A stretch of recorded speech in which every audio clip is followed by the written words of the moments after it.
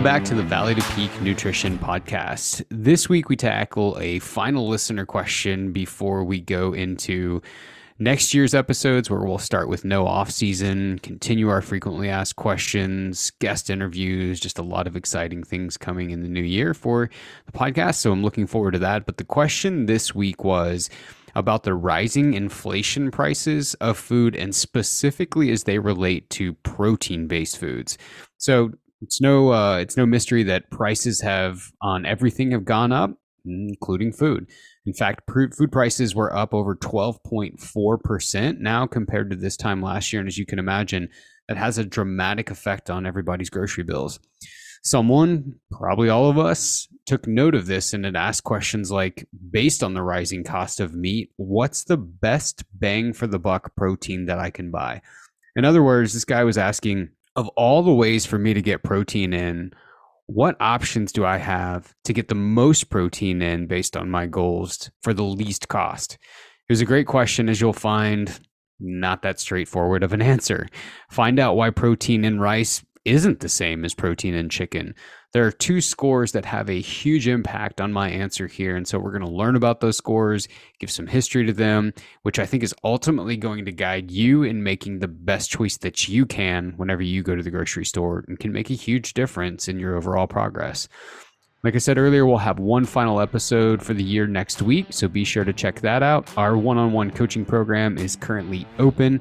If you're interested in that, this could be a good time to check that out. You can find more information about that on the website or at a link in the show notes. In the meantime, I hope you guys can enjoy this episode. And if you have any questions, feel free to shoot those over to us. The next question, value for value, what's the best quality protein that we can purchase? This was one of my favorite questions that I've seen in a while. So some background to this was, he said, with the rising cost of food, particularly of meat, we've really tried to trim our grocery bill.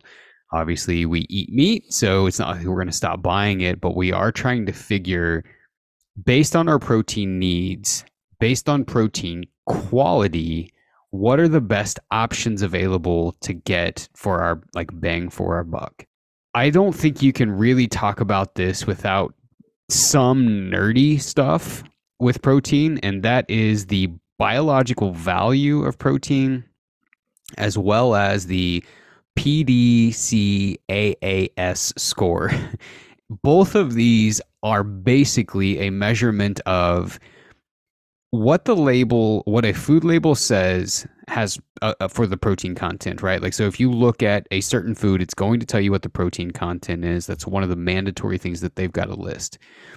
Of what this label says is in this product, how much of that does my body actually absorb? So no, you do not absorb almost everything on every label. So if rice says 5 grams, you don't get all 5. To build muscle, you have to have a certain amount of amino acids, right? The perfect ratio of those amino acids mean greater muscle building for that food. The second score, the PDCAA score, tells you how much of the amino acids in here, how much of it contains these essential amino acids that I need to build the muscle, right? So we'll use rice for an example.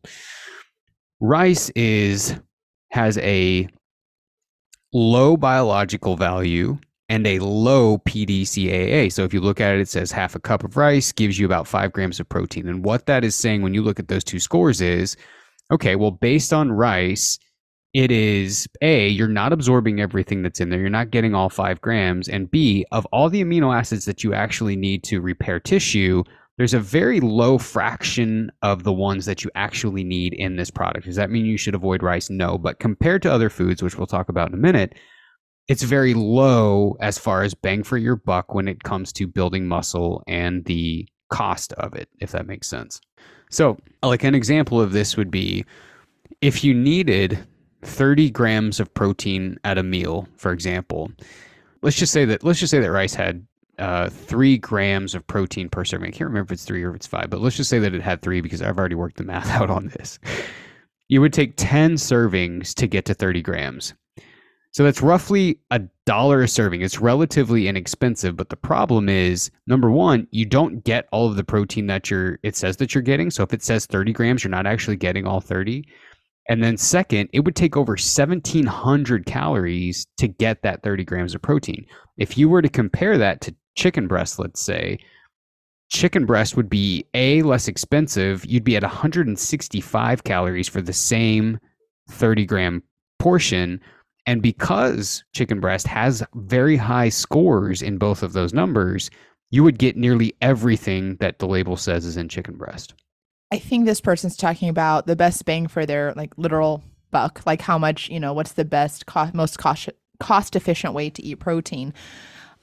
I'm thinking, well, what's the best way to get protein without having to eat 10 servings of rice? I mean, you almost can't even stomach that. So I think I've asked you before, like, what's the best, what people say, oh, well, that has peanut butter. And so it's great protein. It's like, from what you've said, a chicken breast having protein and a scoop of peanut butter with your apples having protein you're not comparing, no pun intended, apples to apples, I guess. Yeah. So like peanut butter is a good example. Peanut butter is a high fat food that happens to have proteins. People will also say like, oh, well, beans are a great source of protein. No, they're not. They're a carbohydrate based food that happens to have protein.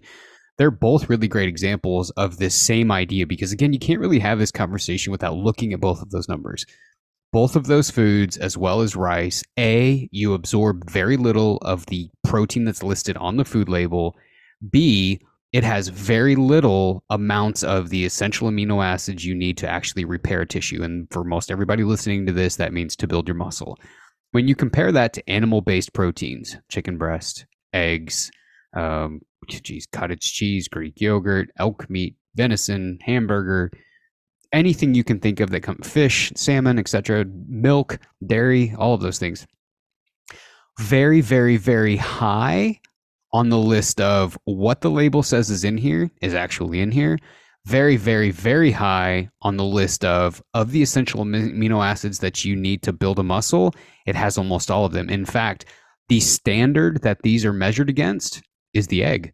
The egg is the highest biological value, highest PDCAA score that you could possibly get. And so when you hear all the bros talking about, oh, you definitely don't need as many omelets as they eat. But when they use that as a primary protein source, that is not a bad idea. Although, again, the dose makes the poison and they go overboard sometimes.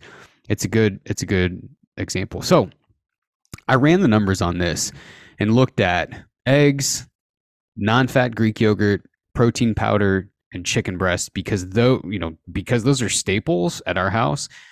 I know what the cost of them is. I know that those are the least expensive whenever you look at protein-based foods.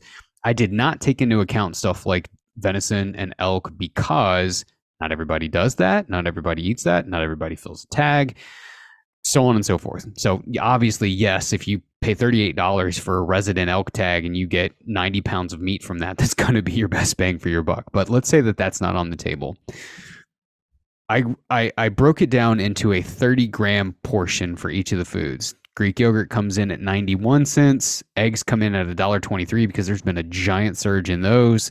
Protein powder at $1.08 and your humble chicken breast at 63 cents. So to answer his question, what's going to be literally the least expensive thing that I could buy that's going to provide me the best muscle building power that I could have?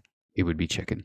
In order to compare those things, was that a cup of eggs, a cup of Greek yogurt, a cup of protein powder, a cup of chicken breast? Because people also, throughout our program have said, gosh, I have a hard time eating enough protein, or that's so much food. So whether you're trying to eat less quantity or more quantity, is one, I don't know the right term for this, is one more potent in protein than the other? So what I broke it down by was no matter how large the portion had to be, 30 grams of it, right? So it could have been a cup and a half of Greek yogurt to get to 30 grams. It could have been 4 ounces of chicken to get to 30 grams. It could have been 6 eggs, whether that's egg whites or full eggs, to get to 30 grams. So everything that I looked at, I asked, okay, what is the cost to get to 30 grams, regardless of the portion size? But to answer your question, chicken would still win because a average size chicken breast is going to be about 12 to 16 ounces. Theoretically, you could get 3 to 4 30-gram portions out of that. And if you've got 6 or 7 in a pack, it's going to be the least expensive option based off of all these. The winner would have been eggs, but for whatever reason, eggs have jumped from like 99 cents a dozen. And this is, what is the date today? November the 11th, 2022.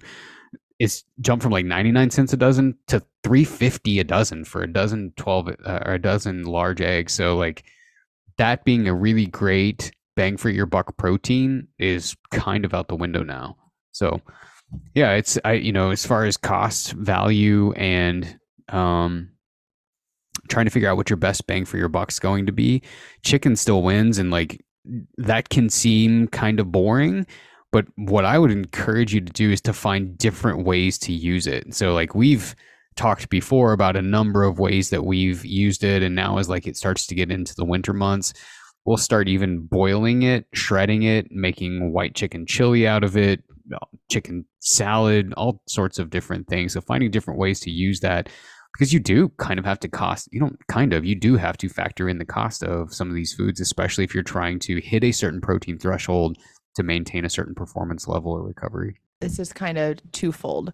For people that do eat other kinds of meat besides chicken, do all meats have the same amount of protein per, let's just say, per gram in them? And what about different kinds of eggs, like quail eggs? Though they're smaller, are they still that highest special score that you talked about? So the scores will not change, but it's going to depend upon the size of the egg, right? Like, I mean, it would take a dozen or more quail eggs to equal 6 chicken eggs. It would take 1 ostrich egg to equal 6 chicken eggs, right? So a lot of that's going to be dependent upon the size of the egg as to how much of it you actually get. As far as your question with meat, by and large, it's going to be dependent upon the fat content of the meat, right? So if you weigh an ounce of meat and 50% of it is fat, 50% of it is lean, obviously that's less protein in that portion. If you weigh another piece of meat and it's 100% lean, 0% fat, that is nothing but protein. So it's obviously going to take less of the lean meat to get more protein than the fatty cuts of meat. And that's something that's worth mentioning, like for someone who is trying to get, let's say, try to get lean or trying to lose a certain amount of weight for something. When you choose leaner proteins, you can get more protein and fewer calories, which helps tremendously with weight loss and staying lean. So when you go to get, like I think about buying beef, when you go to buy beef and you see the percentage, the fat percentage, the other percentage that's not listed, would it be fair to say that is the percentage of protein? So the numbers that are listed is, like, let's just say that it's 85-15 or 73-27 or 95-5. The first number listed is the percent lean. The second number listed is the percent fat. So you could view it as that first number being the protein content, but that number is not describing how many grams are in a certain portion.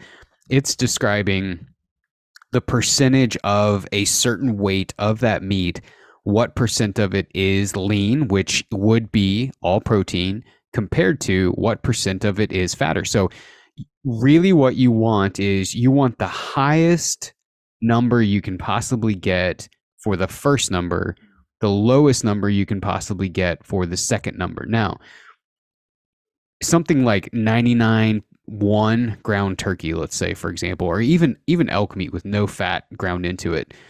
Great for stuff like tacos, chilies, sloppy joes, things that are going to have a sauce to them, right? Because you don't need something really, really fatty. In fact, you almost always drain the fat off. So really great for stuff like that. That's going to make a pretty rough burger. That is not going to be a really delicious burger. So finding a good balance there, like general recommendations would be going no more than a 90-10 if you're trying to make a burger. The average person makes a burger out of 73-27, really, really fatty. and or like the leanest you'll see, if people, most people would do like a 73-27 or an 85-15. Now, if you like that and you measure out the dose and you meet your calorie intake, that's not a problem at all. None at all. But if you're saying, I want a bunch of meat and the fewest calories possible, you want the first number to be as high as possible, the second number to be as low as possible. Does the term protein and the term lean meat or lean, does that mean the same thing? It doesn't in labeling, but you could view it that way, right? Because if they're saying X% over X% is the lean portion compared to the fat portion, that means that lean portion, that first number, is almost all protein, right? Because if you were to put a piece of meat on a scale that weighed 1 ounce and there was no fat in it, 0%, everything in that 1 ounce is nothing but protein with water, right? The water cooks out. So when you get done cooking that meat, you put it on a scale, it doesn't weigh 1 ounce still. It might weigh 3/4 of an ounce, or it might weigh 1/2 of an ounce because you've cooked the water out. But what's left after that cooking is entirely protein. No carbohydrate in meat and no fat in meat if it's a 0% fat product. All right, so that is a wrap on this episode. Thank you guys for joining us. We'll be back again in another couple of weeks. If you have questions that you'd like us to tackle, you can send those to info@v2pnutrition.com. If there are certain things that you want to hear in the No Off Season series coming up at the first of the year, you can email those to us as well. We are opening things up for enrollment to the one-on-one coaching program. If you feel like you want some guidance on how to develop and tailor your own nutrition for specific goals, you want to go through the course that we've built and just learn more about it over 16 weeks, you can do that at v2pnutrition.com. Appreciate you guys joining us, and we will talk to you again soon.